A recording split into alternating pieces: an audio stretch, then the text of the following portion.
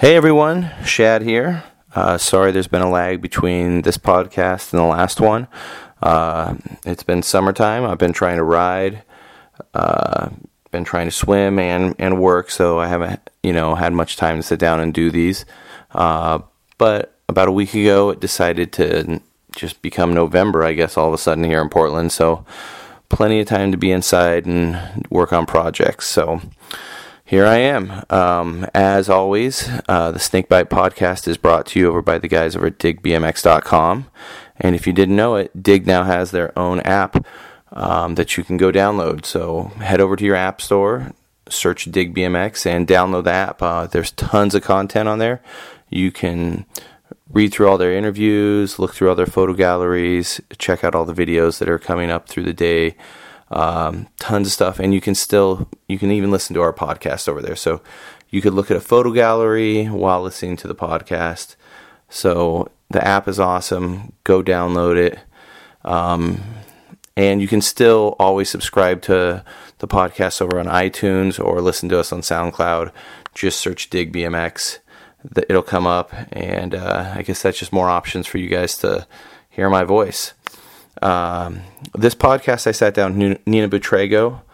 I feel like I botch Nina's last name every time I say it, but I feel like Nina started an awakening in the late 90s, showing the BMX world that girls, wanted to ride, and they were here, and they were ready to contribute to the scene. They were ready to put in work, and, they were ready just to be on the scene. I talked to Nina about growing up in the Long Island area. She grew up under some really influential riders and has a lot of awesome stories that go along with it.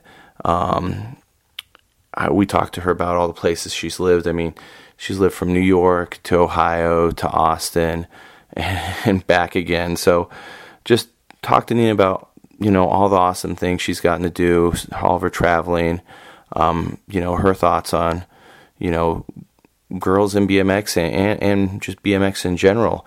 And we even brought up, if some of you remember, the gnarly brake lever injury she had way back in the day. So this was one of my favorite podcasts, honestly, I've gotten to do. Nina was so awesome to talk to.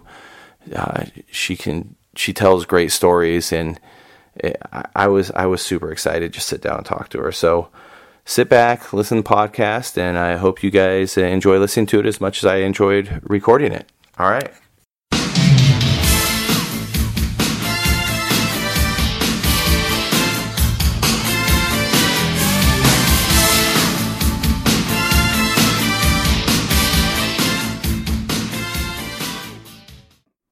So when I first got here in Austin, I want to talk about this. You were up in Canada. You were in Toronto. Filming for the new XX movie. Yeah. So I've never even seen the XX movie. What's the dude's name? The main dude in it? Vin Diesel. Okay, so you're all laughing about it. No, it's good. It just doesn't seem real. It's kind of like crazy to think that just happened. Like, did you get to meet him? No. Okay, so he wasn't there. He already left when we got there. Yeah. To do a scene in the new Fast and Furious. I guess they're filming it in Cuba. Another Fast and Furious? I guess. Okay. But yeah, some dude hit me up on Instagram, and I was like, "What? This is some sort of joke?" Like, this guy's like, "Hi, I'm a producer for the new XX. We're looking for a small cameo from young athletes like yourself." I was like, I'll send him a message. Who knows? Yeah. So I sent him a message. He called me up, and he's like, "Yeah, this is legit. Expedite your passport and give us Danny Lightning Bolt's number, and we want you two to be there." We saw that burrito and the Lightning Bolt video of you two, and we thought it'd be, or actually, that's when he dropped this one on me. He was like, "Yeah, Vin Diesel and the director showed me this video of you guys and really thought it'd be a good idea for you guys to come out." So we were like, "What? That's insane. How did they even see it? Like, that's so cool." So they flew us to Toronto, put us up in this really nice hotel, and we just... You guys take your bikes? We did, and we didn't know if they needed them for the scene. Like, literally, this all came together in a matter of, 2 days. It was like, "Hey, how soon can you get your passport?" "Okay, here's your flight. We'll see you. And then, like, so it was this like, whirlwind thing that just, like, kind of just happened. And then all of a sudden, back to the daily grind. I get off the plane, I'm bartending an hour later. Yeah. Like, oh my gosh. Like, what were you guys just like hanging out in the background, or were you supposed to be certain characters, or were you supposed to be yourself? We're supposed to be, I don't know if you can even tell me. I don't even know, if I'm really allowed to talk about too much of it, but let's just say if you've seen any of the other XXX movies, and there's usually some sort of fun scene where there's like a montage of celebrity athletes, you know. Yeah. I think like in the first one, I just put it on like the day before we left just to get a refresh, and you know, the guy goes to, you know, a party, and then there's who bumps into Matt Hoffman, Rick Thorne, Mike Vallely, Rooftop, and, you know, all these people. He just something similar like that. They're all hanging out at parties at the same time. Yeah, you know, that's what I guess, you know, how you get the ball rolling to XXX, so you can have a way to blow stuff up and jump off of things. So. Were there any athletes up there that you recognized? Like, were there ones from other sports and stuff? Yeah, Chad Curley was there. Oh, cool. And then other sports, they're super cool. This pro snowboarder girl, Jamie Anderson. Okay. She was up there. We kicked it with her for a while. She was super fun. Had a lot of neat stories about some projects she was working on, doing like backcountry snowboarding, jumping out of the heli, and showing us what it's like to, you know, how you can die, how not to die on this mountain. Oh yeah, no, it and gets intense up in the mountains. We're just rolling around on little kids' bikes, but yeah, that's cool. So we met her, then this Italian supermodel, she's an international supermodel from Italy. Okay. Roberta Mancini, I think her name was. Okay. Anyway, she was really cool, very Italian. Didn't really get to engage too much, language barriers. Like, she couldn't speak English very well? She could, but I think she was just kind of like doing her own thing. Yeah. You know? And then we met, there was like some skateboarders, TJ Rogers, skates for Red Bull. Okay. And let me see what else. Yeah. I don't know. That was pretty much it. All of us were in a scene. There was a lot of people there, and then spent the one day shooting, and then it was time to come home. Did you guys get to even go see the city or anything? Oh, so the first day we got there, we went to like a wardrobe thing, and then this is where I feel super guilty because there's like a million people in Toronto. I wish I would have called or like I just didn't know, like we were there for work, so I just, you know, you always feel guilty going somewhere where you know a million people. You feel like you should have hit up.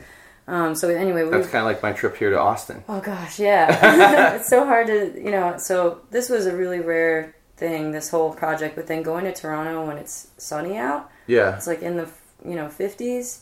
I mean, that's beautiful for up there. I've only ever been there when it's like you said, the snowy tundra. Been there when it's like super snowy. Yeah, so we just had that one day there, and we pedaled around, got caught up in Kensington Market. There's like all these cool stores and tons of spots everywhere. It was just, I love Toronto. I didn't know I loved it so much till I actually got to spend a day there, you know? Yeah, it seems like it. I mean, it was awesome when it was like, I was freezing my balls off up there. I'm sure it would be awesome in the summer, so. Yeah, and then they have like so many spots we didn't make it to. You know, they've got Joyride, on our way to the airport, we saw some dirt jump park like right along the way. Oh, wow.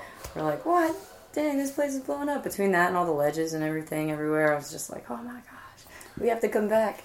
So, how long till that movie actually comes out? It's probably like, a year or more? I'm guessing just early 2017. Oh, that's crazy. That seems crazy. That's awesome that that little short film you guys did, because that just kind of came out of nowhere too. Yeah. And it's awesome that just led to that thing, you know? Yeah, that was a nice surprise too, because the whole thing was, we went for there was a casting poster all over town for a Harley Davidson catalog shoot thing, and so everyone kind of was like, yeah, did you hear about this? All right, blah, blah, blah. So everyone that we know that has a motorcycle went out for this, and then our friend Autumn was like, hey, you guys got the job, you and Danny. We're like, what? No way. So then her friend Ben that she works with, it was him and her, she's his assistant. Yeah. We didn't know that we just thought he was like a badass photographer, but we didn't know he's like cinematographer. Yeah. You know, he made this, he's like, hey, you girls seem pretty rad. I'd love to shoot with you for a day or two. I like what you're doing. So we're like, all right. So that just kind of came about. We didn't really think it was going to be, we didn't know what to think, really. We had no expectations. We were just like... No, it turned out awesome. Yeah, he blew us away. We were not expecting that. We definitely both were, like, so stoked that we were, like, crying and hugging each other. It was, I was like, oh, girl moments. But... Well, that's good. I mean, yeah, it's awesome. Just, like, those little things can just turn into...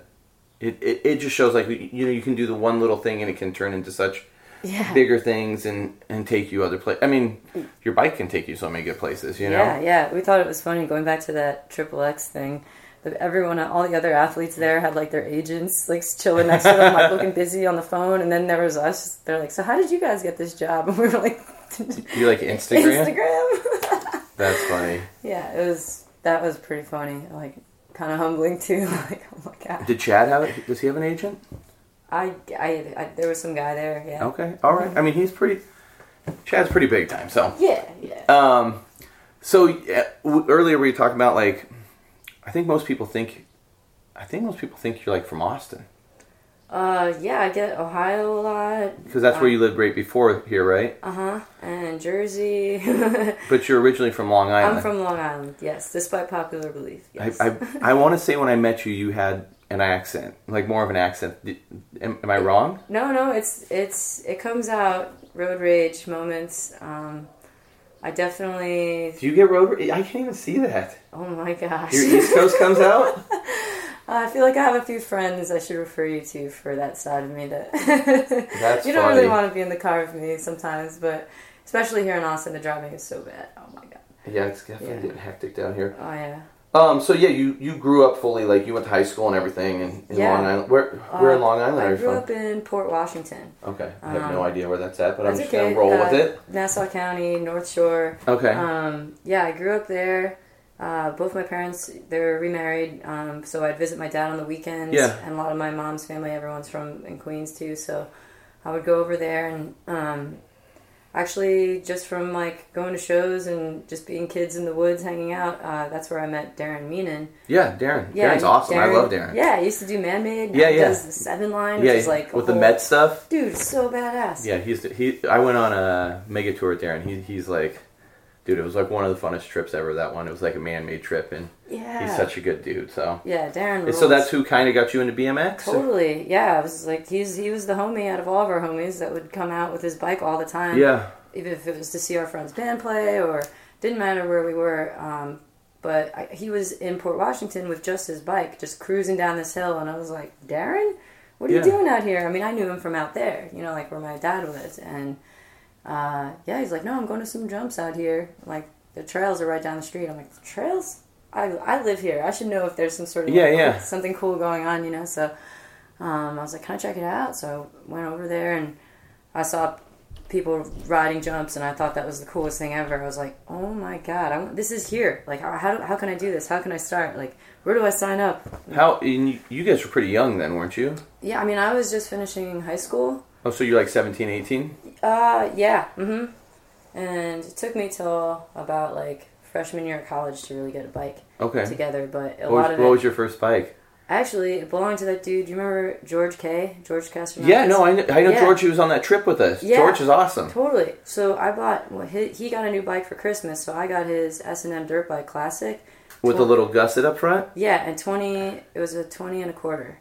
Oh, perfect. Yeah. He gave me a frame and fork, and I still have it. It's in my mom's garage. Oh, that's awesome. She's so mad. She's like, "Why do you have this?" I'm like, "Oh God, no, please." You're like, I can't get rid of this. I know. But, I remember it was red. It had the stickers were in yellow. It came with standard 2-piece strip bars. And, that's a pretty decent first bike. It was rad, yeah. So did you just go out to the trails and just start trying? Or did you start cruising around with just the homies? Or so I think Darren took me to the Union Skate Park. Like, Long Island just got a park way out east. Yeah, I know the name, but I can't put a picture with it. It was what it was blue, like with was it yellow the half walls. Cement and half metal one? No, that's Greenport. Okay. But the Union Park, it was like an indoor park that opened. It didn't last too long, but it got Long Island through a couple, winters. But, yeah. Anyway, I went there for my first time, and I didn't have a bike, but I just went. He's like, I just tagged along and wanted to see what was up. And we got there, and I think that's also when I met Vic. Ayala. Oh, yeah. Because he was the gnarliest looking dude in the park, loud, pizza face, matted hair. And I was just like, well, that way, he'll probably give me a straight answer. Like, was Vic from Long Island? Yeah, Vic was from Long Island, too. So, like, while I'm hanging out in these bleachers and I'm watching everyone do their thing in this park, I'm like, there's no girls. I want to know, like... And, you know, I've been bugging Darren for a while about the bikes, and everyone that is at the port trails, like, what's up with girls? Are there any girls that ride? They're like, yeah, there's some that race. Not really, like, do this stuff. And I was like, I want to believe you, but I don't. Did no one know, none of those... I mean, the only girl I really knew of that was, like, freestyle was, like, Chris Daughtry, and did they not know who Chris Daughtry was? I mean, I feel like they're a generation away from that, you know? Yeah, no one really knew of any. Like, I think it was only later that, like, Brian Irochi, like, he kind of raced, and he's from Long Island. Like, I've learned very quickly that on Long Island, in the winters, everyone crams into the same park. And I was still new to the scene, so I was like, oh, okay, this is when everyone gets to see everyone that rides everything different, you know. And but he was like, yeah, there's a girl racer. I think her name's Jill or something. Like, I'm like, wow, okay, so I've... Was it Jill Kittner? I asked, but I don't think it was, because this girl was from Long Island. Oh, okay. But anyway, I just kept hitting dead ends, and I was like, they gotta be kidding me that there's no girls that do this. This looks too fun. So I asked Vic, and he just kind of laughed at me like, oh God, here we go. A girl that wants to know if more girls ride. Oh, you want to ride? Get on my bike. And I'm like, oh, there's no brakes. He's like, you'll be fine. What do you want to learn? I was like, I don't know. He's like, have you ever dropped in? It's like, no. He's like, all right, come over here. Brings me to the 3-foot quarter. Puts me, he's like, all right, just do this. Shows me how to drop in from the pegs. I got on his sketchy-ass bike and dropped in, and he was like, you did it. I was like, oh my God. Okay, what's next? In the first, like, 5 minutes I met the guy, I learned, like, 5 new things. I was like, holy crap. And was that's before you even really had your own bike rolling, right? Right. I had most of it, but I needed wheels and tires and things like that, you know? So it was, like, right after that, I was like, Darren, please, you got to know someone who's getting rid of some parts or something. So he finished helping me get my bike together, and then I guess all the adventures started from there. Yeah. I mean, I think the first time I kind of heard about you, you know, and everything was smaller back then, so you'd have to wait for magazines or just zines, or, you know somebody back east and you get a small, like, local video or something. Mm-hmm. But I remember people talking about, you know, there's a girl that's riding the city with a bunch of the guys and riding street and stuff. Yeah. Did you start making trips to the city and stuff back then? Yeah, that's what I thought was so cool. Like, so Darren and those dudes, they rode trails and they travel a bunch, and I was like, whoa, you guys are going all the way to Ohio for a weekend? Like, that sounds crazy. How far is that actually? Is it like 8 hours? Yeah, it's like 8 hours. You know, like when you've never really like traveled outside of like where the local train is going to take you, you know, that's when, I mean, besides on like a family trip, that was like a pretty big deal. Like, especially because all of us were, you know, maybe only some of us had a car at that time. So, but yeah, that was definitely like the beginning. So Vic, I had a pager. I remember that. I didn't have a... Dude, it's right there. I just found my God. Your pager is right there. It's on the shelf. Oh my God. I never owned a pager. Really? No, my roommate had one because he sold weed. But I never had a pager, I never even had a phone number thing. I would like... I found a phone number thing, but I never carried it with me. I think back in the day I had like 40 phone numbers like memorized, like, or more. You know, you'd be like, oh yeah, this one. But I never had a pager, but it seemed like a cool thing to have. Right. So I got a page from Vic, and he's like, hey, we're going to Bethlehem. I'm like, where's that? Like, but we're gonna leave in the middle of the night so we can come back by tomorrow night. And I was like, oh wow, okay. Okay, I guess I'll go. He's like, yeah, we got room in the car. I was like, all right. Yeah.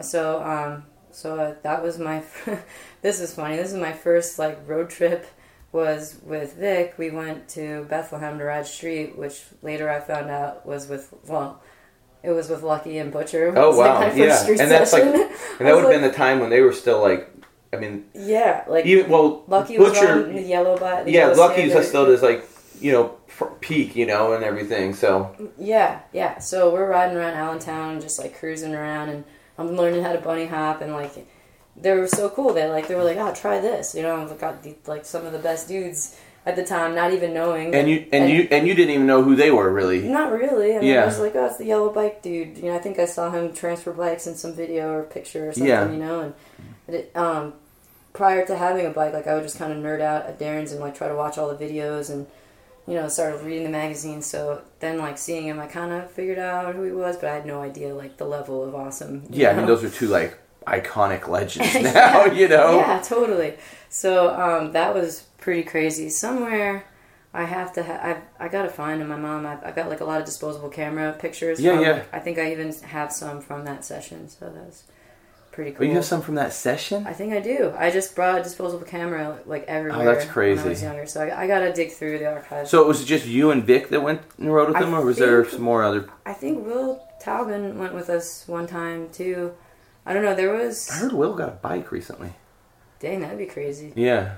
Yeah. I don't know. Yeah, that was the first time that it was just anyone from Long Island, anyone that could go during the time frame when the phone rang. Yeah. You could hop in the car, do it. So I was a little nervous at first because I really just met Vic at the park. Like I said, he was kind of an intimidating dude. Like, I don't know anything about him. I'm supposed to get in your car, you know, so I had like a set of vice grips and like try to dress. No, I didn't know, man. I'm like, dude, what if he like cuts the wheel? I'm like, all right, today's your number's up. Dude. Oh my God. Like, I don't know. Like, I mean, I'm coming from New York, you know, street smart, so you gotta like look out. So, yeah, I didn't even like tell my dad that's where I was going. I was just like, I went. And I was like, I'm going on a trip. I'll be back. I'll see you tomorrow. I might see other friends. Bye. And that was it. And I was like, oh my God, I should probably tell some of my friends. So I told my girlfriends, you know, they're like, dang, you've been going on a lot of these trips and you're always scared before you leave. And then you come back with like the coolest stories. They're like, well, we don't understand if you're scared why you would go. And I was like, because I have the best stories afterwards. I'm living to tell. Because that was kind of unheard of in our circle of friends, just like going on a trip with some people to some place you've never been. Like it's just crazy how you just kind of just popped into like a scene and a crew of dudes that, you know, just like that were so awesome. You know, such a good scene at that time. Like, yeah, what a cool time to have gotten into riding. I think Road Rules 5 just came out. Like, it was like really holy crap. Like, is this like is that 2003 2 or 2000 2001? Okay, like, yeah. So that was like right around then, and then like I figured out later in life why I think Vic always invited me to go ride with him is because whenever you like have someone that's really stoked and they're just starting out riding and then you show them something and you kind of buzz off them like pulling it and it's awesome and they're just so stoked. So I think that was kind of what I did for Vic. So he brought me a lot of places and kind of like took me under his wing. So that was pretty cool. But he, so he took me a bunch of places and then that was when he was going to Jersey and filming a bunch with like. Was he on FBM by then? Yeah. So his FBM part, that was sick. And then, but a lot of that was filmed up by my college. Oh, really? Yeah, it was like right down the street at the university down the street. So that was, I don't know if I should blow up spots, but no, I'm kidding. You know, anyone could find it. But it was just fun that like that was a cool time of just like. I thought everyone rode like Vic. I didn't know that wasn't like normal, you know. So you're just seeing Vic ride, and you're like, "This is what everybody's riding like." Yeah. In the country, you didn't know like Vic's like this one-off like. I just knew that it was so freaking hard. Like I could barely I was just learning how to bunny hop, and I just felt so far behind. But I was like, we're gonna try harder. Was Vic going in the city riding with Ed then? A little bit, yeah. We'd meet up with him, but like at first it was just like. Vic is kind of like a loner. He'd go like at like the most random times, like when you wouldn't expect to see anyone out. So it'd be like midnight, and you'd be like, "Hey, we're going to ride." I'm like, "Oh, who's we?" And it'd be like, "Oh, me and Combs," or just some. Yeah, I know Combs too. Yeah. So he'd just pick me up, and we'd go ride in like all hours of the night, and then that was it on weekends. But no one knew. He was kind of like a ninja. He got in the city, rode everything he wanted to ride, no hassles. He's got so many. I mean, that's half of his like. Thing is so many people have like these ninja mythological stories, like this guy who would come in, he'd do this stuff, half people didn't even know his name in the city. He'd do this stuff and he'd just dip out, so that's crazy. That's such a good time to come up. So like after a year or so you were starting to progress and stuff.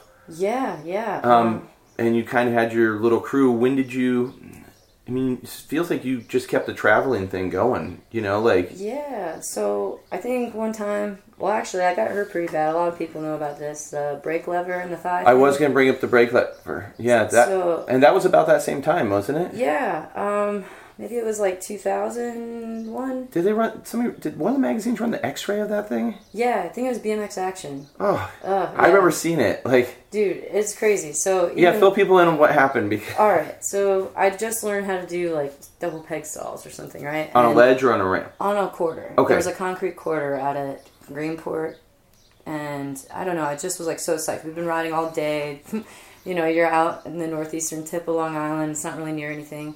And I was just kind of worn out, and I went to do it, but my back peg missed, and then I just slid down the quarter, but, like, my bars turned, and all my weight, I just fell, like, on my handlebars, but not really. It was actually all my weight on my thigh, on top of the brake lever. It was a Tech 77. Was it a Tech 77 that still had the ball, or did somebody grind? You know how people grind the ball off? Right, that's what everyone was thinking. They're like, oh, it's probably because one of those. But it actually was just an OG uncut. Okay, I see. I always would have thought it would... Because when people would grind those down, they'd make them kind of sharp sometimes. Yeah, well, this was just like some weird random act of, I don't know, but freak accident. So I fell, and then that thing was in there. We went to the local hospital. And it was like... It was stuck in there, and everyone's like, pull it out. I was like, no way, man. So did you take it off your bike? Yeah, we took it off the bike. Oh my god! And then, I watched like a lot of cartoons growing up, and it wasn't bleeding, so I was kind of scared to pull it out. Because you were scared it might start bleeding like crazy. And so the local hospital, they had to like wake the doctor up and wait for him to come to the hospital. It was that small of a town. And then he's like, whoa, yeah, we got to send you to the university hospital. So another 2 hours later. So did the lever, it was like way in there? It was against my femur. So they were worried that it went through my femoral artery, which you can bleed out in a matter of minutes. So then I was like, whoa, good thing I didn't pull this out. So then they end up pulling it out, and it's fine. It just like went around the curve of the lever itself. Oh my God. Just didn't hit the artery. So that kind of sucked. They just left this hole in there in my thigh, and I had to like clean it out for a couple weeks, and felt like I had a dead leg for a month. So they didn't stitch it up or anything? No, a puncture Did they have like wound. the cotton swabs and stuff? Oh, God, yeah, it was horrible. My college roommates, they'll never forget me, I'm pretty sure. Just having to clean that out. I've had one. This thing, I have this gnarly scar on my shin from like a flesh-eating bacteria, and I used to have to take these Q-tips that were like really long and stick it under the skin flaps and pull all this infection out every morning. It was pretty disgusting. So. Oh, my gosh. Well, so the brake lever thing, I remember like while I was all like... I had a hard time walking for a while. Yeah, because you felt like you had a dead leg. Yeah, I've had a dead leg for like a month, but Vic was going to ride Changa. Yeah. And was like, well, there's room in the car if you want to go. And I was like, all right, sweet. So I hopped in. It was like on a weekend or something, and a bunch of people from Long Island, we all went out there. And I had never been to Changa before. I was kind of bumming because it's my first time going to this legendary place without my bike. But I just got to chill on the ramps, and I just hate watching. I'd rather ride. But, especially when you're hurt and you're just kind of boohoo, like, So I get there, and what a show. I mean, Changa was all that and a bag of chips. Yeah, it was amazing back then. Such a cool spot. You're in this old, ratty supermarket with that spot that we stayed in the hotel across the street. Oh, God. It was a wild little scene. Definitely. Every time I went out there, it was just really nuts, but... So then I had a really good time. I was like, I got to come back here as soon as I'm riding again. And so then as soon as I think I got a car not too long after that. Yeah. And that's when the road trip started. I think Vic moved up to Binghamton. Yeah. And then because we had road trip there a bunch. And so I think he was living with Crandall. And so I was just driving there. And anytime I could get anyone to like pitch in for gas money, go out to Changa. How far of a drive is that from Long Island? That was a good 8.5 hours. So that was fun, though. I mean, we did a lot of trips and just around the tri-state area, always going to Jersey. Hackettstown, the late night session. I mean, is Hackettstown that park Tizio used to ride all the time? Yes. Okay. Yep. Mm-hmm. That was cool. And when you go to those places, would you see like Tizio and dudes like that riding? Who would you see? Who was riding? Who were kind of locals at Changa at that time? Well, at Changa... It was Carrie Sayer, Anthony Psycho, Jason Purrs. There's so many people. Jake Finley. Okay. There's so many badass locals out there. And Pat Schrader, of course. Yeah. I met him on one of my trips to Binghamton. He was at Crandall's house, and we became friends. And then anytime he ended up moving across down the street from Changa, was like, hey, if you guys are ever passing through, you can crash at my place. So yeah. I'd go pretty much ended up moving into his basement at one point. Oh, and really? So, yeah, once I finished college, that was like how I ended up out there. I just like, actually I was dating someone and we bought a house like down the street. You bought a house? Yeah, we saved up a bunch of money. You know, easy to make a lot of money in New York, and if you go someplace like Ohio, you can get a house. I'm sure in that area it was probably fairly cheap. Yeah, you could get a house for under 100 G's for, you know, with like an acre of land for less than $100,000. So imagine your down payment and your mortgage is like $600 a month. You know, for two crazy. people, it's nuts. But so that didn't really work. That wasn't a long term thing. You know, you live and learn. But Changa was sweet. Living in the Midwest, figuring out you can drive like 6 hours any direction, go someplace new every weekend. I mean, I had a really good time out there. Yeah. Yeah. And did you live there kind of till the demise of Changa? For the most part, I stayed a couple years, 2003 till, literally a couple years, so like 2005. And then I moved to Texas. My friend Adrian, I went on a little trip with her. She was another girl rider I met in Texas. Yeah. And she was living in Arlington and had a room open. Or actually, it was her room. I had to share a room with her for a couple months.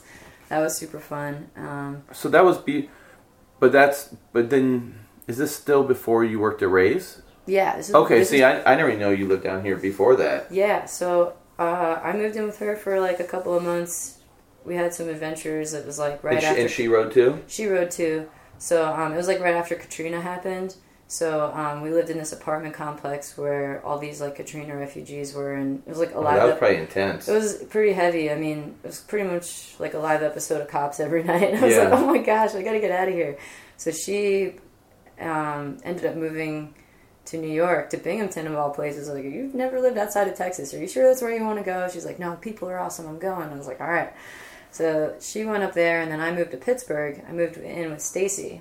Yeah, so real slow. I wanted to slow down a sec. So because I mean, the beginning of this, you were like wanting to find girl riders, and it seems like, you know, now that you're starting to run into girl riders. Who was like the first real girl freestyler that, or you know, anything real BMXer that you came across that you were like, this girl and I, you know, I found someone that I can relate to, you know? Yeah. I have a guess who it is. You want to hear my guess?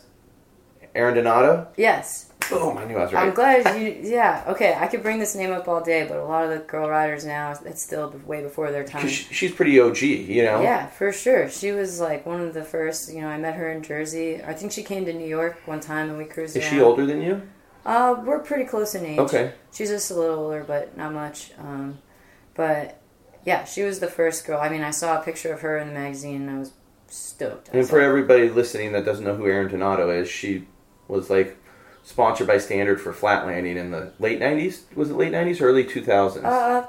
Late 90s or early 2000s. Yeah. I think Standard Country, 99. She's got a full part, right? She's got a full part, yeah. But yeah, so that was awesome. So I met her. She was the first girl I rode, but I mean, she was mostly riding flatland, and I was just kind of trying to ride everything. And whoever I was riding with, I just try to just ride wherever. And then we started going to Jersey a bunch to ride some of the indoor parks there. The Incline Club had opened. Yeah. And George Hornig.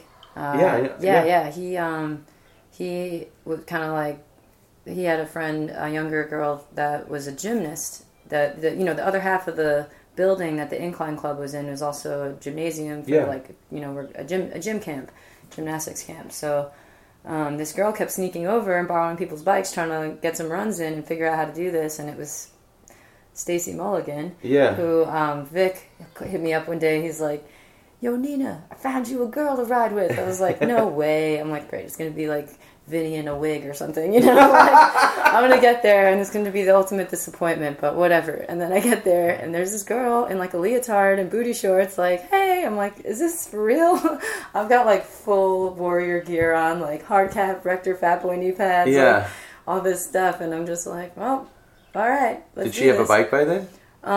George pretty much built her up a bike that was like his spare bike, and that's good. Ben, so that was so heavy probably back then. Oh, probably like an old two-hip. It was a two-hip pork. Okay. I'm pretty sure. He gave her the chromoly pork. Like, no one could move it. Yeah. So anyway, so we hit it off instantly. Like I thought that was so cool because here we are, like really like a blind date, you know? Like, oh man, like I don't know. I guess it would kind of feel like a blind date, huh? You know, like because I'm like I don't know you. You're younger than me. Like, are you going to be annoying? Like, what's the deal? What's with your outfit? Like, first off, let's talk about that, you know? But it was really cool. I think when she turned, she was like 15 at the time, I think, and I was a couple years older. So then, I think when she turned 17, she was able to drive, and that was like when not too long after Kim from Women of Freestyle. We had a jam at her local park, like the following year, and then the year after that, she's like, "Let's have one in Indiana," and I was like, "Whoa, okay." So I picked Stacy up. Her mom was like a big deal to let her like go on a road trip with no adults, but her mom trusted me, so I picked her up in the middle of the night. And I remember we're driving. I think we were supposed to stop in York, Pennsylvania, and pick up some other girl we never met. This girl, Alyssa Shoemaker. Okay. This is really a cool time, like I said, to get into. Well, that whole early Women of Freestyle site, that was kind of like... It's before social media, before, like, the internet was really big, you know, like, I don't know, it's just, like, how do you even get a hold of these people, you know, pen pals. So, I remember waking up and... I mean, it was before MySpace, really, wasn't it? Yeah, definitely. So, I remember she woke me up in the middle of the night. We're at a gas station, and Stacy, I forgot, is from Jersey. And didn't know how to pump gas. No, we're like that in Oregon, too. Yeah, I had no idea. I was like, are you kidding me? Like, how do you even get a license? You don't know how to pump gas? Every time I go to Washington, I just sit in my car and go, oh, I gotta get out and pump my gas. I felt so bad, but it was awesome. That was like another like bonding moment for us. I had to teach her how to pump gas. Then we go on this trip. We're getting lost in the woods of York, Pennsylvania, trying to pick up this other chick. And then we go to Changa, and then... we make our way to the Pitt Skate Park in Rockford. Or something. I don't know what year that was, but either way, we did some fun trips, and Stace, over the years, like, definitely became, like, my new favorite riding buddy, and kind of rode less and less with Vic. I think he kind of trailed off around then. I think like, he was kind of burnt out. I feel like he kind of started stepping away then. Yeah. So it's sad to lose touch with him, but it's really exciting whenever we do, like, cross paths. I'm like, wow, what the heck's going on? I remember I stopped at Animal one time when I was road tripping home, and I was like, let me just try a shot in the dark and hit him up and see if I can like bring him anything to finish building a bike up or something, you know? I was like, dude, because someone said that he has a frame. He still had his S&M LAF. And I was like, I wonder if all he needs is like tires or grips. It's some stupid excuse. So I hit him up. He's like, yeah. He's like, I think that might be all I need. So I was like, Ralph, like, I'm going there. I'm just going to, like, he gave me an address. I'm going to bring the stuff there. Like, no waiting or excuses with shipping. Like, I'm just going to go there and, like, see if he builds his bike up, you know? So I went, and he didn't build his bike up. But he definitely, like, did a manual to tail whip on Jessica's bike. Oh, that's like, crazy. Just want to see if I could do something real quick. And just did that. And I was like, when was the last time you touched your bike? It was, like, months, maybe years, even more. Yeah, he's so good, so... And you brought up Ralph and stuff. I mean, you kind of know that whole kind of OG Animal crew. You were kind of around with the beginning of that too, right? Yeah. I mean, you were around. You were riding with some of those guys then. Yeah, and I didn't even realize like how, like I said, I got in at a really cool time, and like the tri-state area is so big yet so small, you know. Yeah. Like, winters, you kind of run into everyone at some point at one park or one jam or another. You run into those dudes at Hackettstown? Yeah, the late night sesh there. I mean, I see everyone. George D. Grimaldo, everyone. And then when it got nice out in the summer, you know, you'd be cruising around at night.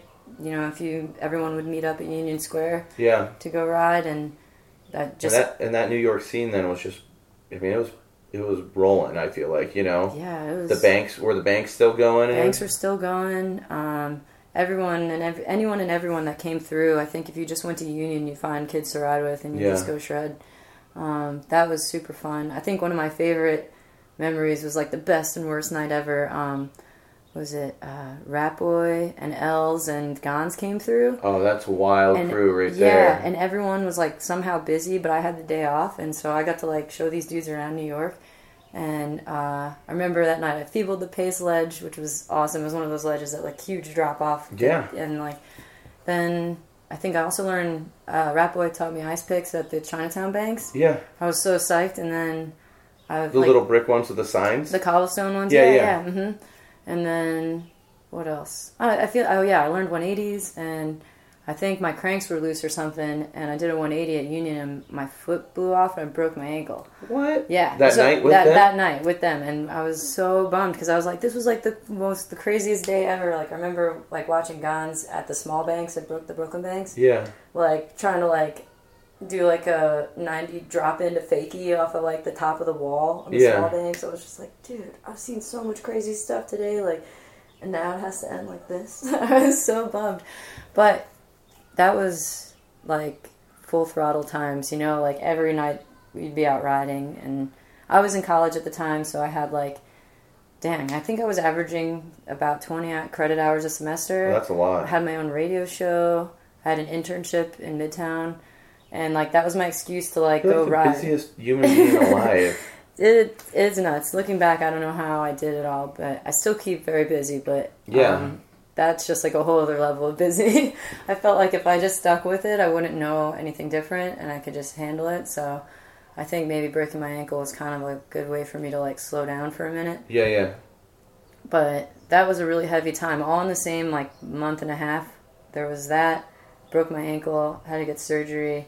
And then, you know, 9/11 happened, and then Tizio went on us. It was just, like, such a heavy time. I was like, oh my God. I mean living in Oregon, you know, with, like, 9/11, like, you know, I think it was obviously heavy for the whole country, but living, you know, miles away from that, I mean, that had to just been, like, the gnarliest trip ever, you know? Yeah, dude, it was everything was just... Was your ankle broken when that happened, so you were just, like, chilling at home? Yeah, I was at my college dorm, looking out the window, like, looking at the smoke. Wow. Yeah, my roommate, I lived in this, you know, college. They're just like, here's a room, live together. You don't know your roommate sometimes. Yeah. At the dorm, anyway. And this roommate, we called her Pink. Everything she owned and wore was pink. Anytime any, like, rider homies came over, she'd always come over, knock on the door in her underwear and be like, do I look fat? You know, oh my gosh, like, really? Anyway, she was just a piece of work, and she's banging on my door, and I happened to know that it was her birthday, and I was like, what? Happy birthday, go away. And she's like, no, you open the window. I'm like, what? And she's like, look out the window. So I look out the window, and that's when I saw what was going on. I was like, what? Wait, what? And then that's when everything, like, everyone was trying to use their phones, no one's phone would work, and...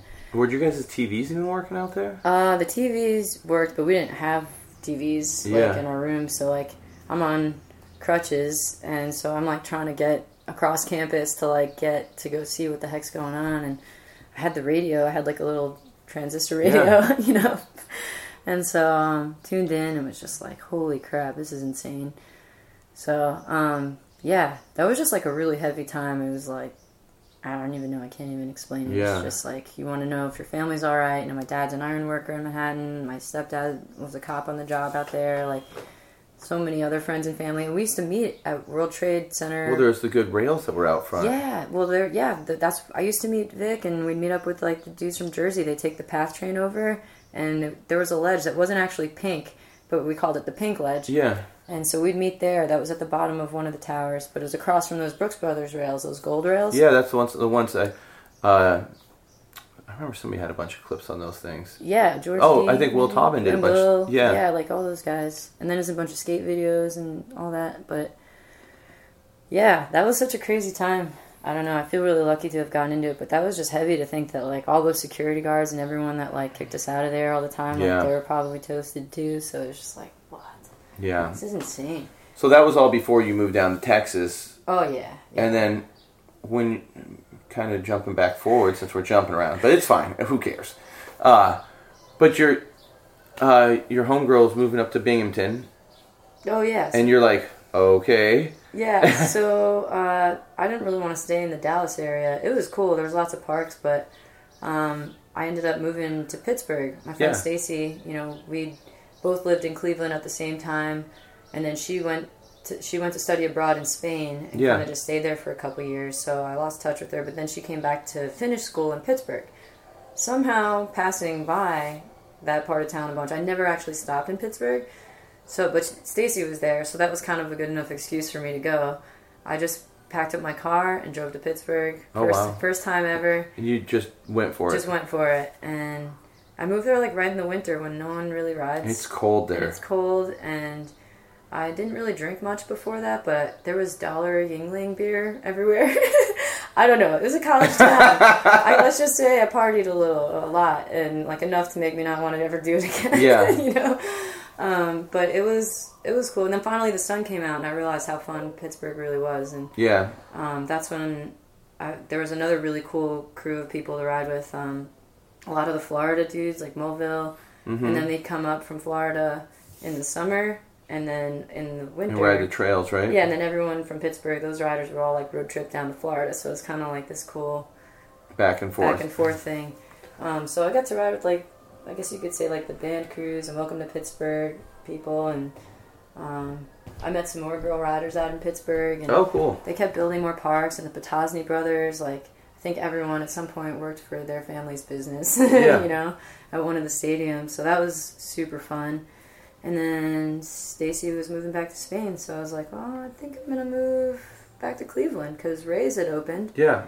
And yeah, I remember going to Ray's once, and I was surprised to see you. Yeah. I was like, whoa, Nina's here. Yeah. You work there. Yeah. So I've been going out there a bunch. From Pittsburgh for winter sessions and stuff. Yeah. It was just tough because if the Steelers are playing, you can't get anyone to like do anything in Pittsburgh on the weekend. You know, I'm like, all right, I'm gonna roll out of here. So I moved to Cleveland again, and that was awesome. I had a really good time. I started working at Ray's. Started working also, which is seasonal. You know, like they close. Yeah, they close in the summer. They close in the summer, so I had to get another job, and I made friends with this guy, Paul, who opened a bar called Now That's Class. It's a pretty big music venue. Okay. Now it's a pretty big music. It's probably the best like dive bar you'll ever visit. Yeah. They should probably be called like Paul's Playhouse or something. There's like ramps in it. And there's a basement. You can have a basement show. They spray painted the basement gold. You know, like for the, you know, just because they can. Yeah. But I have so many stories from working there. I worked at the West Side Market at a tamale stand. I did whatever I could just to like stay busy and be able to like afford more trips. Yeah, because all that working is just so you can fund more trips and yeah, you know, and I mean it seems like a lot of the BMX stuff that keeps you going is trips just from like day one. You know. Yeah, it's just like an addiction. So you know, a passion, something that you just want to put all your efforts into. And something I learned just from like all the customers, you know, as a bartender, you know, like they come in on their lunch breaks and they're so stuck in their daily grind, and yeah, they're like, so wait, where did you go? You went to Paris? What? You know, like they're like, oh yeah, like on your bike, what did you do? You know, like they're all expecting I went to some like, you know, I hung out at museums and stuff, and I'm like, oh, I rode my bike all over them. You know, like I got in a fight when I was in Paris. Yeah. So even like a little bit probably before Ray's or maybe in years before that, I mean, you were starting to get recognition, and I think you were starting to get flowed some parts, you know, like, yeah. Were you riding for DK and a few people at that time? Let's see. I mean, how did kind of, you know, you getting hooked up start coming around? Let's see. I feel like maybe it was like my first contest I ever went to at Malali. Yeah. They had like a King of New York thing, and I went, and like it was all the same homies, and I think that's when like Ralph hooked me up with like, I think I got some pegs, yeah, or something, and I was like, whoa, let me give you money for these, you know, like I'm not trying to just get free stuff, and yeah, he's like, no, like we got these, just keep doing what you do, and I'm like, what? Like this is insane, okay, like, but I don't know, I just always kind of felt weird about that, the hookup part, you know, like where you get free stuff, because I'm like, man, these are like rider-run companies. I see what goes into it. I always want to support, you know. Yeah. And I just was like, oh my god, I gotta make this count, you know. So I grind everything, you know. Yeah. So that largely might still be why I love, you know, doing a lot of grinds, I guess. Well, I mean, but I think that's a lot of time. A lot of people. One of the first things I heard about you was like, "There's this girl that does handrails," you know, like. Yeah, it's been a little while. Oh, it hurts. Hey, it's been a little while for me since I did a rail.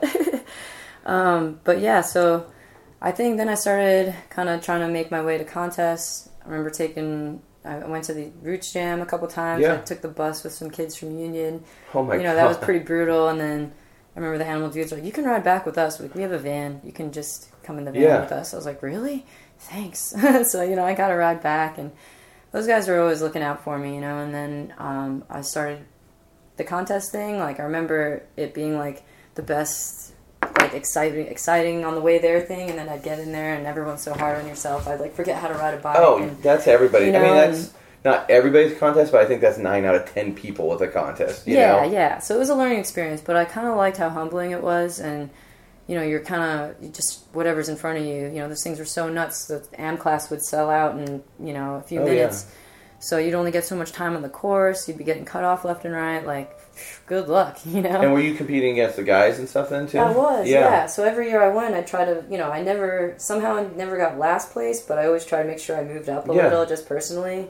And then I started making my way to, like, Canada for the Metro Jams. Yeah. That was when Stacy and I started traveling to contests. I don't think she'd been in one yet.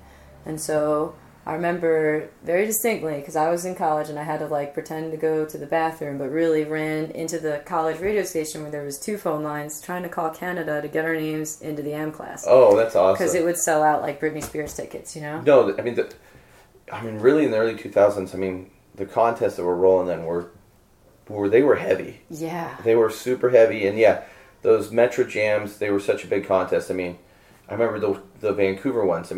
People in Portland would be trying to call and get on the list, and you keep calling, and the list is full, and people be losing their mind. Yeah, like, how is it possible? Like, oh my god. So anyway, I started going up to the Metro Jams, and I love those courses. I was like, oh my gosh, every year I'd, like, set a new goal for myself, to something to try, at least know that I, like, went for it. Yeah.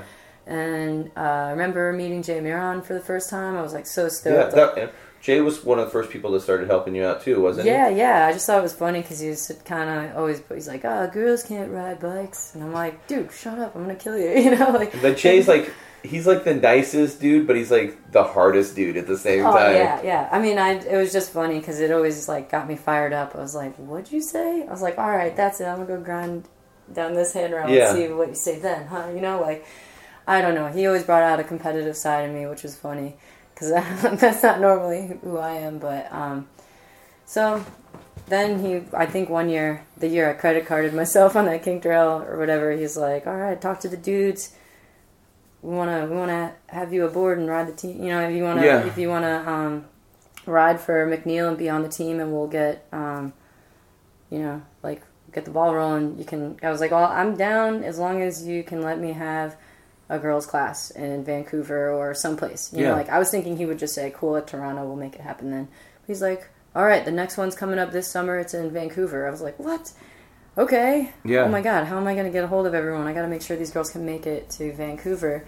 Half of them I've never met. Hopefully they'll just make it. I remember that girls' class because I was up there, and I think, Carrie that lived in Oregon, this girl Carrie. Oh, yeah. Yeah, she was really good back then. I haven't seen her for years. I think she moved away. Carrie Olandis. Yeah. She did, like, wall ride to grind at that contest on the bank to wall. Yeah. She did that on the... Yeah, that was awesome. She came out and lived with me in Ohio for a little bit. Oh, really? Yeah, like when I lived next to Changa, pretty much, and then we lost touch, but then... She made it out for the...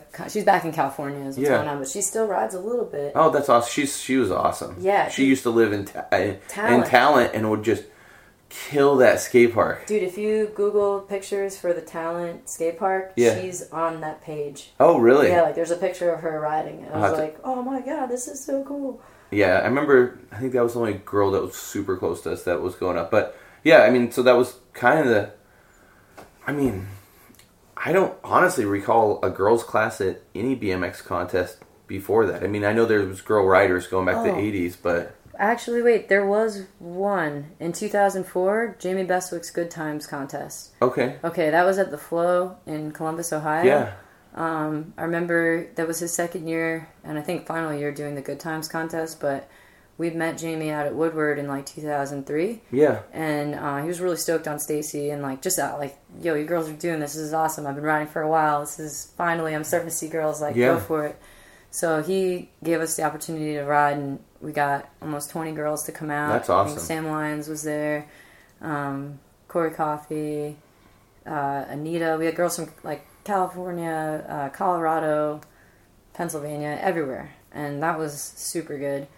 And then after that, the next only big thing coming up besides like the WAF jams every year would be just Metro Jam. That was it. Like, yeah. Oh my God! So we did that for like 2 years, and then that was it for Metro Jam. Yeah. And then, Metro Jams went hard for like 4-5 years, and then Miran always did some amazing events. Man, he went all out. But then the Toronto Jam, some other people took it over. Yeah, it's just like, I think it's just called the Toronto Jam now. Yeah, and they've ran a girls' class every year, haven't they? Yeah. So that's still going strong, but I think last year I went, my like foot went through the deck in the course. It was kind of sketchy. I was like, whoa. I don't know. I'm moving pretty far away. I think I'm good on like going to this contest. I'm gonna just kind of probably move to Texas and see what's going on down there. It's a lot harder to just, when I lived in the Midwest, you could drive to Toronto in a few hours. Now it's like a couple of days worth of driving from here. Yeah. So it's kind of good on going there, but I'm always cheering the girls on, so it's cool to see what's popping. Well, yeah, there's so many now. Yeah. It's crazy. So, yeah, I mean, I guess we're back to people thought you lived in Austin, but we've obviously covered that you're not from Austin. No. But now, I mean, at that time, what did you just move down to Austin because the scene was rolling pretty hard then? Let's see. So, I'm in Cleveland working at Ray's, working at this bar, a tamale stand, and like there's like all this stuff happening. My friend Maud, do you remember a girl rider named Maud? Vaguely, yeah. Okay, well she was from Montreal, and she had been staying with me, and in Cleveland I lived with like Justin Simpson and like a bunch of fun riders there, and the scene was great, but I think I was just like trying to make moves, like I'm not getting any younger, like Cleveland's rad, but this is the second time I've lived here, and I think I just want to kind of, every time I went to Austin I had the best time, and so I just picked up and moved down here, and kind of haven't looked back since. You've been here for a while now, haven't you? 2011.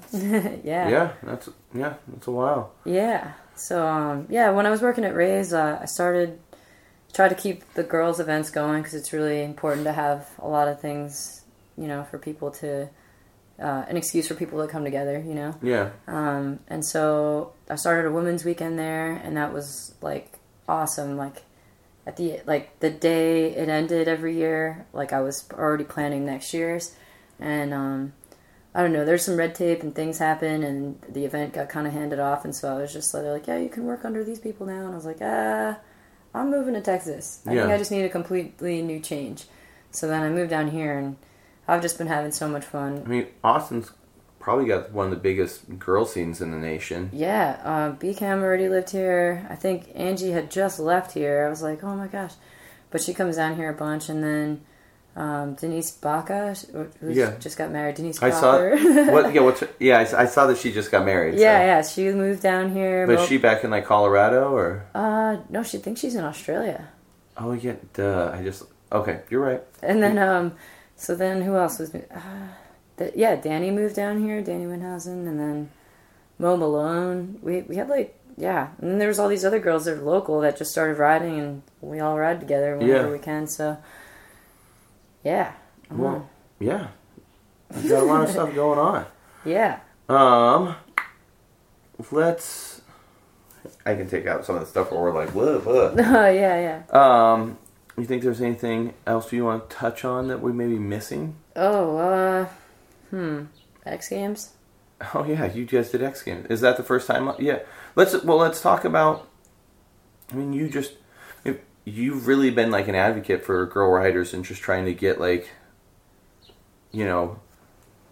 recognition, and not really like recognition for yourself, but just letting people know that, it's not just like like there's girls out there that ride and it is their life, Yeah. And you do push for that so people, know what's going on with you guys. Yeah, totally. So when I first started riding, I didn't want to believe the guys. There was, there's got to be girls riding somewhere that maybe they just don't know about. Yeah. And then over the years, I've met more girls, and we've, kind of made this community that's keeps growing. Yeah. There's so many girls out. I mean, there's like girls that are young, like really young now that just they're ripping. Yeah. It's awesome. Like they're doing contest tricks some of the dudes don't even want to do. It's awesome, but not a lot of people know about that. So I've kind of just been reaching out to try to make sure that they keep having an excuse to progress. Like contests are kind of what that's for. I think, aside from just the individual wanting to progress, it's nice to have like organized events that like. BMX is like a community in itself. And, the girls, we just stick together because there just wasn't as many of us. But, So, X Games, I think I've been at the X Games since like 2003. Yeah. Every year, just whether I'm in the crowd doing like demos or clinics, like I team up with the girl skaters, boarding for breast cancer. And I think it started off as like, OP Girls Learn to Ride, or every other year it would change. Like some new nonprofit or someone would come in and give us a booth and some ramps to like do like how-to stuff to get girls in the crowd psyched on trying this. So with that, I remember one year we got Miron to announce that we were going to get to ride the course, and that was the first year of Mega Ramp. I think it was 2004. And we rode, and we had this TV show from Fuel TV come and film it. It was called GKA, Girls Kick Ass, hosted by Tina Bassich. Okay. Like pro backcountry snowboarder. It was rad. But we got like some girl racers to come out. Ariel Martin, she was like the top girl racer at that point. And, but she's super competitive and was like, I want in on this because I think I met her at Woodward or somewhere. And she was like, yeah. So she came out, and that was awesome. That was really cool. But then I thought, okay, we filled the stands with the crowd, even though we didn't have any music or an announcer. Like maybe we can somehow make this turn into something. Yeah. And then so now it's 2016, and we kind of got like the same sort of thing going. Better than nothing, but... Are you guys getting... last year you had... there was a girls class, right? No. Okay, so let me backpedal a little. So, X Games came to Austin. It's on a 3-year bid. And the first year, I was like, sounding all the bells and whistles. I've been reaching out to the girl skateboarders, everyone that I could possibly ask, who can I talk to at ESPN? Who? Like, I know everyone's sweating, not giving up their contact info, but, like... What's the deal? Like, what's it going to take to even get us on the course? Yeah. Eventually a class, something like that. Because right now, the only contests for girls that, like, if you want to ride really, like, for prize money are international contests. Like, we all have to go overseas. Like FICE and stuff. Yeah, that, the BMX Masters, even... And those two contests have been running girls' classes pretty steady for a while now, haven't they? Yeah. Like Simple Session had Sister Session for a minute, but now they just invite 1 or 2 girls to come ride against the guys, and I don't know. I think that one year that they did the Sister Session was, like, the best thing they could have done for... that was awesome. No, I remember it. But, well, anyway, so fast forward to X Games. So each year they've kind of broken us off a little more of the bone, So the first year was 4 girls. We can ride during one of the practice sessions. You could ride the street course during the men's practice on one of the days from like 9 a.m. till noon. And it was like, oh, okay, well, are the guys okay with this? I mean, they're riding for money. Like, we're just there on the course. Like, we don't want to get in their way. Like, why does it overlap? Like, and they're like, oh, you need to have, like, medics on the course, like, we didn't really have the budget to, like, have someone else there, or, I don't know, it's just kind of the same thing every year, but we took what they gave us and embraced it and rode, and that was pretty cool. Everyone made it out in one piece for the most part, and so the next year I was, like, tapping at the window again like a bird, like, hey, what do you think? Could we invite 2 more girls, and do you think we could ride the park course? Like, if there's not room for anything official, like, trying to present that always as a priority, but, so 2 more girls on the park course, but this time we got to have, that was kind of cool, because it wasn't during the guys session. And was that last year? That was last year. Okay. And so this year, I've got 2 90-minute sessions on, June 2nd and 3rd for now up to 9 women, which is awesome. Oh, wow. Yeah. So they're pretty blown away. We've got 2 riders coming, this girl Minato from Japan and another girl, Ellie Chu, from New Zealand. These girls... I know. I think I've seen both on... Minato's kind of younger, isn't she? Yeah. But she does, like, truck drivers and stuff? Yeah, she rips. And then Ellie Chu's just got, like... Turn downs. Sick chip trail style. And, so... I guess X Games is pretty psyched. They're blown away that for a practice session that they would have girls coming from so far away. But, I mean, we're hoping to make, have some coverage and, we can, as long as it's cleared by them for whoever we want to have come help us film or take pictures. Yeah. We just want to show that, like, we can do this. Like, we ride all the same courses in the other contests and all that. I think part of the frustration with X Games, too, is not so much, like, for me, like, I'm not trying to, like, go ride and win this thing, but I just want there to be more opportunity. Like, where do you go? Freestyle is fun. I'll always ride, but I'm just wondering for some of these girls that have that, like, foam pit training mentality, like, where are they going to end up? They're going to get burnt out before there's anything to compete in, So I feel like they really... Do you think the European scene with girls is maybe giving them more opportunities and that's growing faster than the scene here in the States because of that?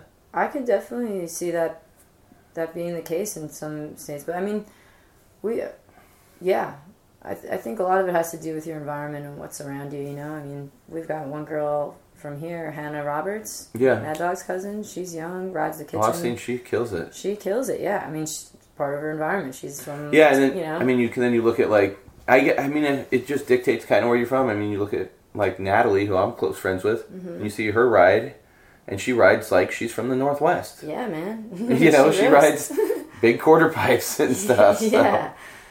Yeah. But I think it's good. There's so many different styles. Everyone's from everywhere, and it's kind of a good excuse to kind of put us all on the same ramp and just see where it goes. Yeah. I think it's fun. It's humbling, and and it's always just good. I mean, even if it wasn't, girls and boys, but just as a BMXer, growing up, like seeing a contest or something, and that you can have a piece with that, it gives you inspiration and does push you, Yeah. It doesn't have to be about the contest. It doesn't have to be, about girl or boy, but just there is more stuff for BMX. It does, especially when you're young, it does inspire you and push you harder to, like, okay, I want to go out there, I want to do this. And it does take you out of your comfort zone when you are at a contest, because then you're talking to new people and making new friends. Yeah. And then setting yourself up to travel more, Yeah, exactly. And a lot of that fun stuff that I kind of fell into when I got into riding, I kind of just want to keep that going in some way. I mean, I don't know that I'll ever get to meet every girl that rides, but it'd be sweet just if any of that travel bug rubs off on anyone, guy or girl, that's, you cross paths with, it's an adventure. I just don't want it to end, and I just kind of want to keep that tradition going. Yeah. So. Well, I'll be excited to see that stuff this summer. Yeah. Yeah. Okay. Do you want to answer some Instagram questions? Sure. Okay. Let's go through these. Well, you can flip your phone on and see if you like any.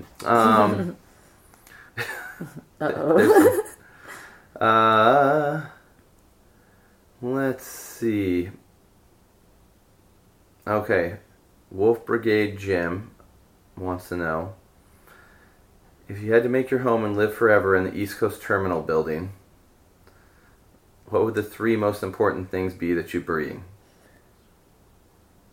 I mean, that building was pretty grimy. Yeah. Well, I guess I would have to bring a lifetime supply of water, pizza, and homies. Okay.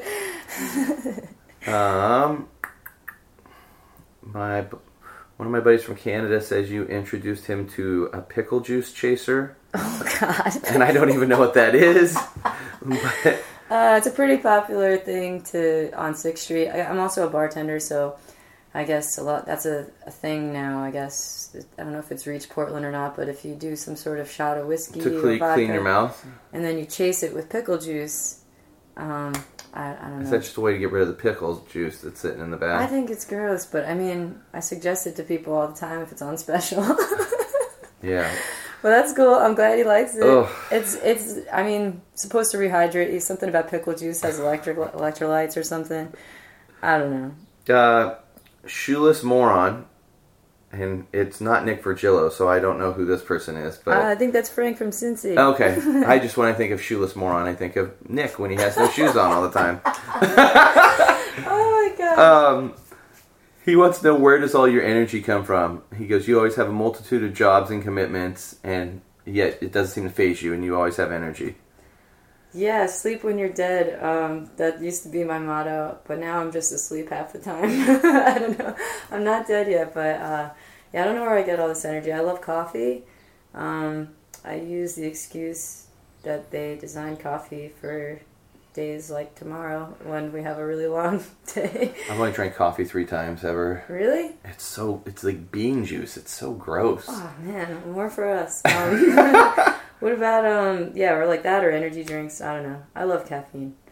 Yeah. Mine's just soda, which I keep trying to stop drinking because it's so bad for me. But it's really good. Pat Schrader's got a bunch of questions. Oh, okay. Maybe you want to pick one out of that. He's got there's 8 in there. Oh, man. I'm looking. He wants to know how your jump roping's coming along. Oh my god. You've known Pat forever, so he's got 1,000. Something about a stripper pole made for Chua. Oh gosh, one time Pat and I lived in the same house. He lived in the attic. Yeah. Or he needed a place to crash, so he ended up moving into the attic. There was an attic bedroom, and we lived in this house in Cleveland. This girl from the restaurant I used to work with, she's this lesbian girl, huge, named Tawanda. But her name was Twa, and her girlfriend lived there too. And I never really saw them. I wasn't home. I literally just my room was a storage unit. I was in and out of there. And Pat was like, I need a place to crash. I was like, all right, you can have the upstairs, but just heads up, I live with these girls. They're nice. Just can be a little crazy sometimes. Yeah. So, I came home, and Pat, being the carpenter that he is, had built them a stripper pole. And I was like, oh my gosh, really? What am I going to do with it? It's almost Christmas. So rather than leaving it be, I started just decorating it so they couldn't use it, because I just didn't want to see them use this thing. And I put Christmas lights all over it, and we decked it out. And thanks, Pat, for that one. All right. We kind of covered it, but you can maybe touch back on it. Andy Dreads BMX wants to know why you chose to grind skate park rails in the early days. He says he always remembers seeing you do, lots of grinds and stuff in the early Women of Freestyle days. I guess we kind of touched on that, Yeah, I just didn't really care where. Of course, skate park rail, it's there, let's do it. I don't know. If that's what we're riding or where we're riding, I'm just gonna ride it. I don't really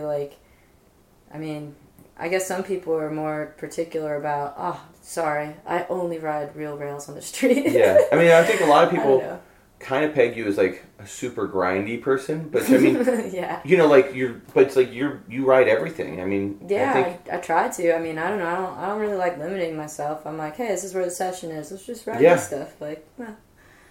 Becky BMX just said you're the best person on earth and she misses you. Oh, Becky! Here's one. Alright, It says, Sean Ryan, 415. You should tell the story when you socked that dude in the face at the Belmar. And I was just laughing at that because that wasn't me, for the record. Pretty sure that was Stacy Mulligan, my friend, who socked one of the Smasher brothers in the face, and it wasn't at the Belmar, it was at East Coast Terminal. If it's the same time you're talking about. Right. I'm pretty sure his goal was to grab every girl's butt or boob as they walked in, and oops, don't do that to Stacy. Yeah. So that was that story. Here's a question I got, since we're talking about fights and stuff. Oh no. Let's talk about, and I wasn't with you that day, but remember when we were all in Paris for Mega Tour? Oh my god. And you were at the DK team, and Walter and I came in early, but I think that day our crew got split up because the day before we went to the Notre Dame and stuff. And, yeah. And we had a couple run-ins with some street people that day. Remember that lady kept trying to grab the change in my pocket? Yeah. And she was handing us notes saying her family burned up, and they were being really aggressive. But the next day you guys were kind of riding down by I think it's called Law Defense, like where Van did like there's that like kind of wedge to wedge jump over the street. Am I right? Yeah, like near the shark fins and stuff too. Yeah. Yeah, and you can fill it in. You guys kind of got in a crazy situation. I just remember before we even like got off the plane, or I think we got off the first plane. We're in Philly. It was like everyone left from Ohio. It was like the DK team. I was like, guys, the biggest thing we got to worry about over there is theft. Like, no matter what happens, someone's always got to be watching the bags. That was like one year out the other. It's just like it was an innocent moment, you know. Like Kaczynski just did this really sick line, and we're at this. And who was it? It was like you, Catfish, B Hunt, Quinn Semling, Walker. Was Brian there?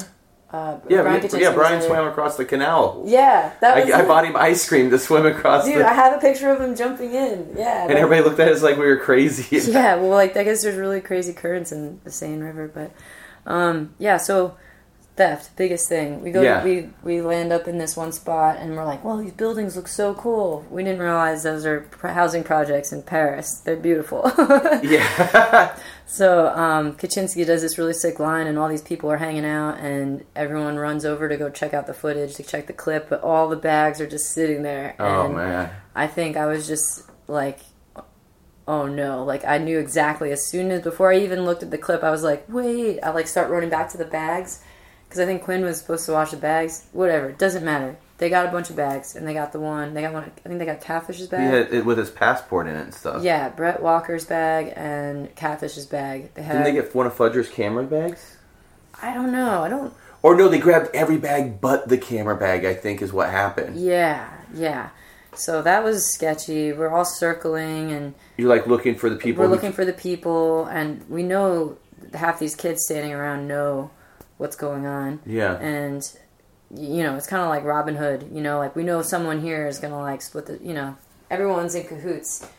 So all these little kids, and like we all kind of split up, everyone's doing laps, and then I'm in whatever broken French I can speak, or Spanish, I'm like trying to get by this one group of kids, and they're like, no, don't go in there, just wait. And I'm like, they just keep telling me, just wait. And I'm like, no, I'm going to find my friends, like, get out of here. Like, I push past these dudes, and Fudger had found one of the guys with the backpack, and they're just blow for blow, like fist fighting. Fudger gets in so many fights, I swear. I'm pretty sure he came on that trip. He had a black eye when he came on the trip. So then I'm watching, and he's getting his, like, I mean, he's just trying to get this bag away from this dude, and this guy's huge, and just like pummeling him, and I'm like, oh my god, like. Because a lot of these dudes weren't like just French people, they're like immigrants from like North Africa and stuff, aren't they? Yeah, they're just like Parisian, like ghetto dudes that are just ripped and like just super big dudes. Yeah, they're just like mini football players. So I'm like, oh my god, like I just throw my bike at this guy, like overhead soccer throw, like boom, like hoping that will like get this guy off of Fudger, at least so he could breathe for a minute, because he's just getting pummeled. And then, like, I'm like, oh my god, I don't know what to do. I jump back, and he, like, kind of looks at me, pulls his fist up, and is like, you're lucky you're a girl, sort of look like. Anyway, goes back to trying to get the bag away from Fudger, and he won't let go of this bag, and he's getting, like, completely pounded just to hang on to this bag. And I'm hoping, I'm, like, praying, like, no way, like, how did the two weakest links get stuck right now? Like, where's Kaczynski? Where's Brett Walker? Where's like, Brian, you know, like, all the big dudes that can, like, help save us right now. And so this guy drops a bunch of money, falls out of his pocket when he goes back to hitting Fudger, and I'm like, whoa. So I go to pick up the money, and these little kids come out of the bushes, and they're pulling on the money with me, and we're just stuffing our pockets with all this money. It was literally like a cloud of money, just like flying in the air. Tons of money. Yeah, and we're like, what? And so we're like all pulling this money, and that's when the guy turned around, punched the kid, punched me in the face. Damn. And we were all just like, what? Because we didn't know, like, he had stopped for a minute to, like, attack us for taking his money. Yeah. But I know it really wasn't his money. That was, like, all of Catfish's money or whatever, you know? So then I get my random wrench out of the bag, and I start chasing this guy into a building, and I'm freaking out because Fudger's trying to catch his breath. He's just, like, trying to, like, gather himself, and finally, like, I see the building this guy goes into, and those guys come around the corner like, yeah, we didn't find anything. Oh my god, what happened to you guys? And we're like, well, we got a backpack. Yeah. And then some guy and, like, some... Didn't some, like, they have to go get, like, the head dude of, like, the the head guy, like the head ghetto dude, to come down and yeah, he came down and was like, "What do you need to get out of here?" Because the cops came and they wouldn't even They wouldn't even go in. They were like, Didn't they walk up with the shields and stuff? Yeah, they were like, "Okay, you guys need to get out of there. We're not going in there." And we're like, "Well, we can't." Which leave. is just crazy because in the States, the cops would come rolling in like, "We about to fuck shit." Yeah, you know? We were like, "What do you mean you're not going in there? Like, we can't leave. They have bags with car keys, the team credit card, like the Garmin, everything. Yeah, we are stuck here, whether you like it or not. You know." So the head dude's like, "All right, just wait." Comes back with like a pile of keys. He's like, "All right, find yours." And we're like, "Oh my god, we totally just walked into a trap. Like, this is not, you know, like, yeah, we totally got played." So it's because we let our guard down, man. Like, I don't know. It's just funny to me that the cops, like, because yeah, I remember hearing that they walked in with like the riot shields and stuff, and they're like, "You guys just need to go." They just kept trying to get us to leave. I'm like, "Well, you don't get it. We can't." Like, they took the two most important bags. Like, they had everything. Like, yeah. But that was that. I mean, I got snuffed and that sucked. But man, Fudger going home with two black eyes. Yeah. I was like, man. You had a black eye too, didn't you? No, I was a little swollen for a few days, but I was just more annoyed and like disgusted. I think. It gets crazy over there. Yeah, I don't know. I beat myself up pretty good on my bike, but if someone else hurts you, that's when it's like the New York comes out in you and you're like, that's it. Okay, Brett Downs got a pretty good question. Uh-oh, okay. He says he's always thought of you as a really good bike rider, but does she feel it's limiting to be known as a good girl bike rider? And I think that's, you know, like instead of just being like known as like, that person's really good at riding bikes, you know, you're a good BMXer.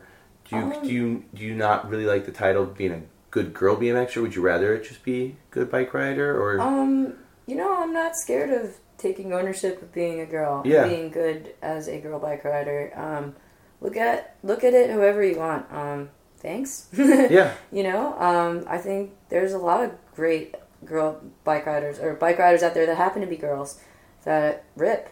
You know, I'm proud and stoked to say, yeah, I am a girl. I feel like it's awesome that now I can say that there's plenty of us to make there be an actual girl bike riding category. You know, when I first started, I did my best to blend in with dudes. Yeah. You know, and now I can just be a girl. Yeah. I can just be myself, and it doesn't really matter because everyone seems pretty chill about girls riding. So.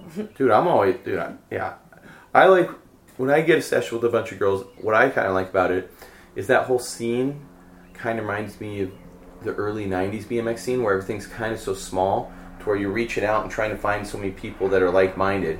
And I always kind of get that vibe when I'm around a bunch of girl bike riders. There's just like a different level of stoke that, it's not like people can't get stoked nowadays, but it's just a different level of stoke because so many of you are reaching out, like, you know, like you were saying, pen pals and this, and you're getting to see each other for the first time. And it kind of reminds me of BMX in the early 90s. Yeah. Because it was so small and you'd like get to meet people that you maybe were trading zines with and stuff back then. Yeah, I love that. That's the coolest thing. I mean, I can't believe, these girls are coming for X Games. I never met them. Yeah. They're just like Instagram anomalies right now, you know, but they're coming to come ride with us. It's going to be so sick. I'm looking at a few others. Bar Spinner wants to know how often do you maybe make it back to New York and ride with old friends? Not often enough. I miss everyone. Actually, Brendan Vale hit me up about maybe doing something at Malali this summer. That'd be dope, yeah. I would love to. Malali's got so much history, I mean. So much, man. I think I did my first wall ride out of a quarter there, back in. I remember I was so stoked that there was like, that's the first time I met so many of those dudes. Cassio, I think he had like a huge snake around his neck and he's like announcing this contest. It's a wild scene down there. Yeah, some kid got broke off. They're like, take him to the corner. Where they would like, you know, blow some smoke in his face and like help the kid who got broken. So many good riders. Yeah, that'd be awesome. So many good times. Okay, I'm looking through this one. Maybe there's a couple more questions. Let me look at the Dig Instagram. And then I know we may have a couple other. You see other good ones on there? There's some funny ones. Oh my god. Some people have an amazing sense of humor. Alright, there's a bunch of them. Never Safe wants to know, how much did it hurt when you fell from heaven? Well, if I didn't fall on the brake lever, maybe it wouldn't hurt as bad. Thanks. There's definitely a lot of burrito questions from a lot of people. Oh, yeah? How did you get that nickname? That's funny you should ask. I thought about this for a little while, and then I dated it back to 2005. I went to my first backyard jam in Brighton, and Stacy. This is funny. So hold on. Stacy and I would always adventure together. But I went to visit her in Spain. We took a plane. We went to Brighton. It was first time ever using my passport to get over there, and then Ricky Adam. Yeah. I think he made it into our room. I think a bunch of people, they were all like, we were all going to go hang out together. And I just wasn't in the room. And I remember Stacy telling me the story later. She's like, yeah, where's Nina Burrito? He says, dun, dun, dun, dun, dun, and like farts on my bed. And that was the first time she ever heard Nina Burrito. And then I saw it, like, in Dig, I don't know if you remember that issue, but there was a Backyard Jam coverage. They did like a 2-page picture of the course, and then like in the background, like wherever you'd see anyone in the crowd, they put like someone's name or like a nickname. I vaguely remember it.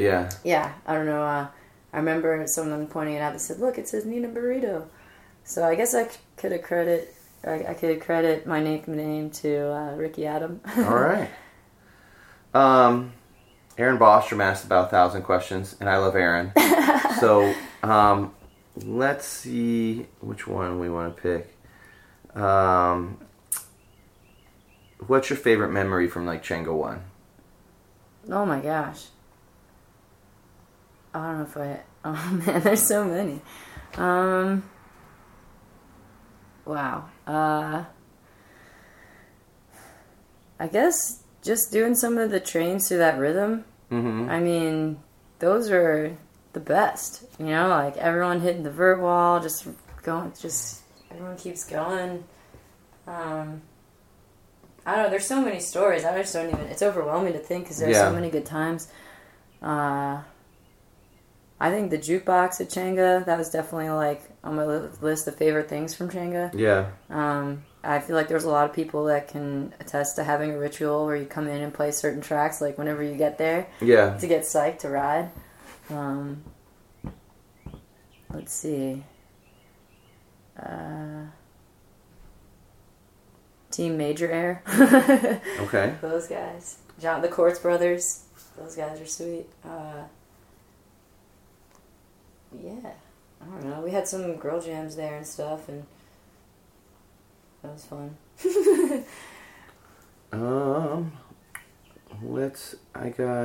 I got one from Danny, Lightning Bolt.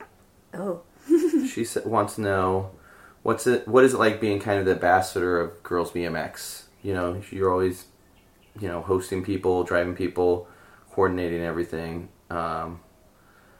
Yeah, I mean, what's that like? I don't know. I never really thought about it. It can be really busy. It can be kind of stressful, but I think it's only if you make it stressful. I think I just always want everyone to have a really good time.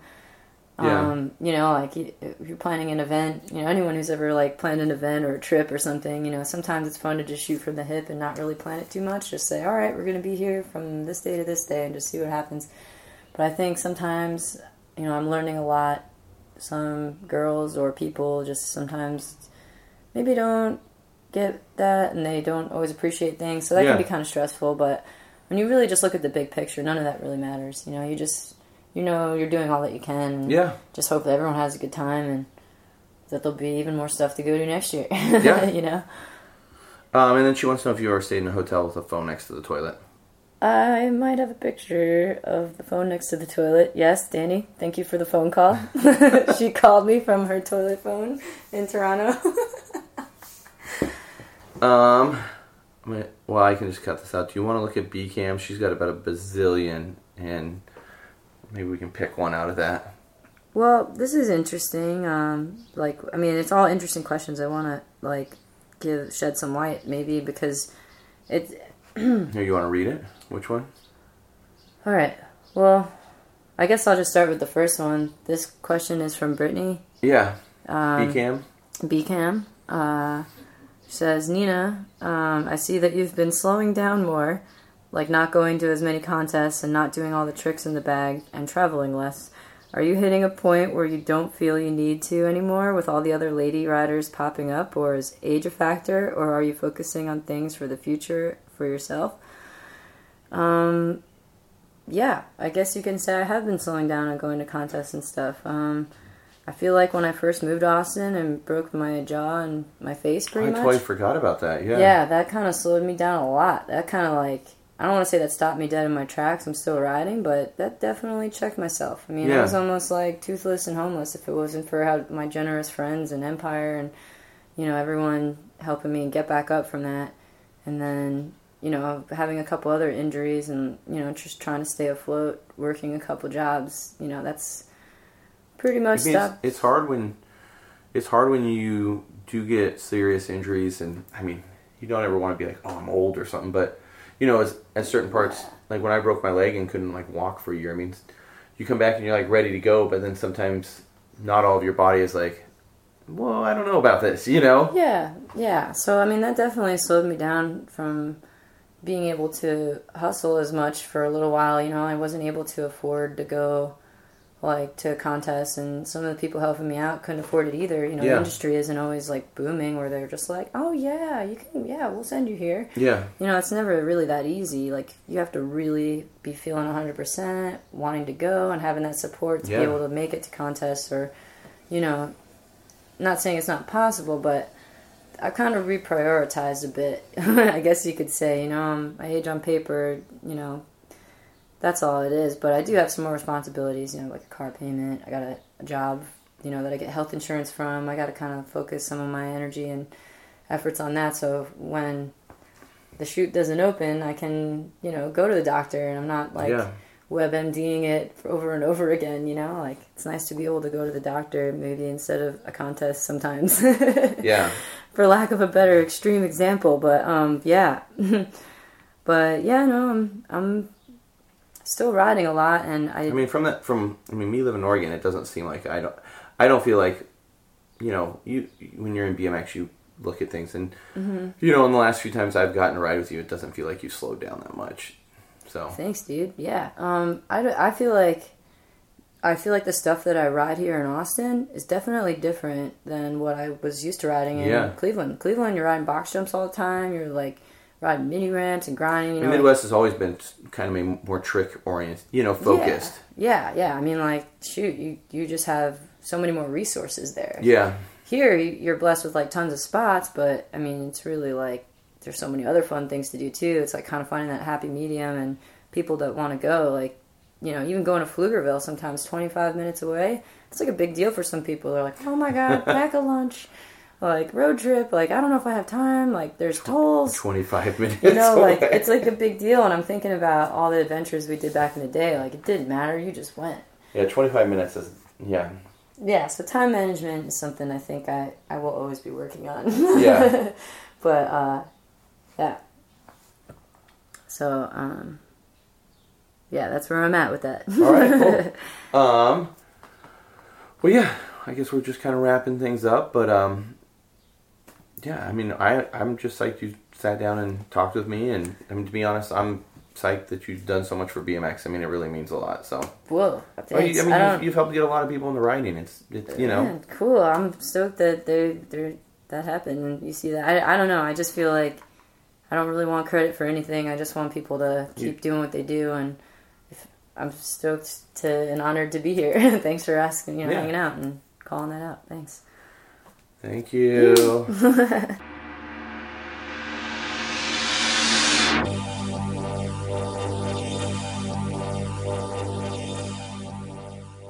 Thanks for listening, guys. I know a few of you guys have been hitting me up online a little bit, asking about the Ron Wilkerson and the Trevor Meyer podcasts and where they are. So those originally were uploaded to the SNAKEBITE BMX SoundCloud, and that thing's kind of expired. So we're going to be reposting those on into the Dig BMX podcast library here, hopefully in the next week or so. So keep an eye out for those. I know a lot of you guys have listened to them, but they're always worth a second listen. And then I know a lot of people who are new here haven't heard them, and they're great. They're great interviews. So those should be up here in about a week or so. A couple of other cool things over at digbmx.com that I've enjoyed lately is the photo gallery that they have up for the rooftop pool party. Basically, Mike Escamilla set up a secret jam at like this epic pool mansion thing. And, he had Frymouth there, Asado, he had Enerson, he had new school, old school, mid school. I mean, Volker was there. Just go check it out. The photos are awesome. It seemed like an amazing day. And then go check out the Matt Cordova interview. Matt's been kind of on a tear this year. He won the Vans US Open contest, and he's one of the awesomest dudes out there right now. Such a good dude. Check out his interview. I really enjoyed it. And then if you want to head over to snakebitebmx.com, we have a cool little story up about the one and only homeless cruiser they built in 1995. Full photo gallery of it. So check those out, and I'll be talking to you guys here soon.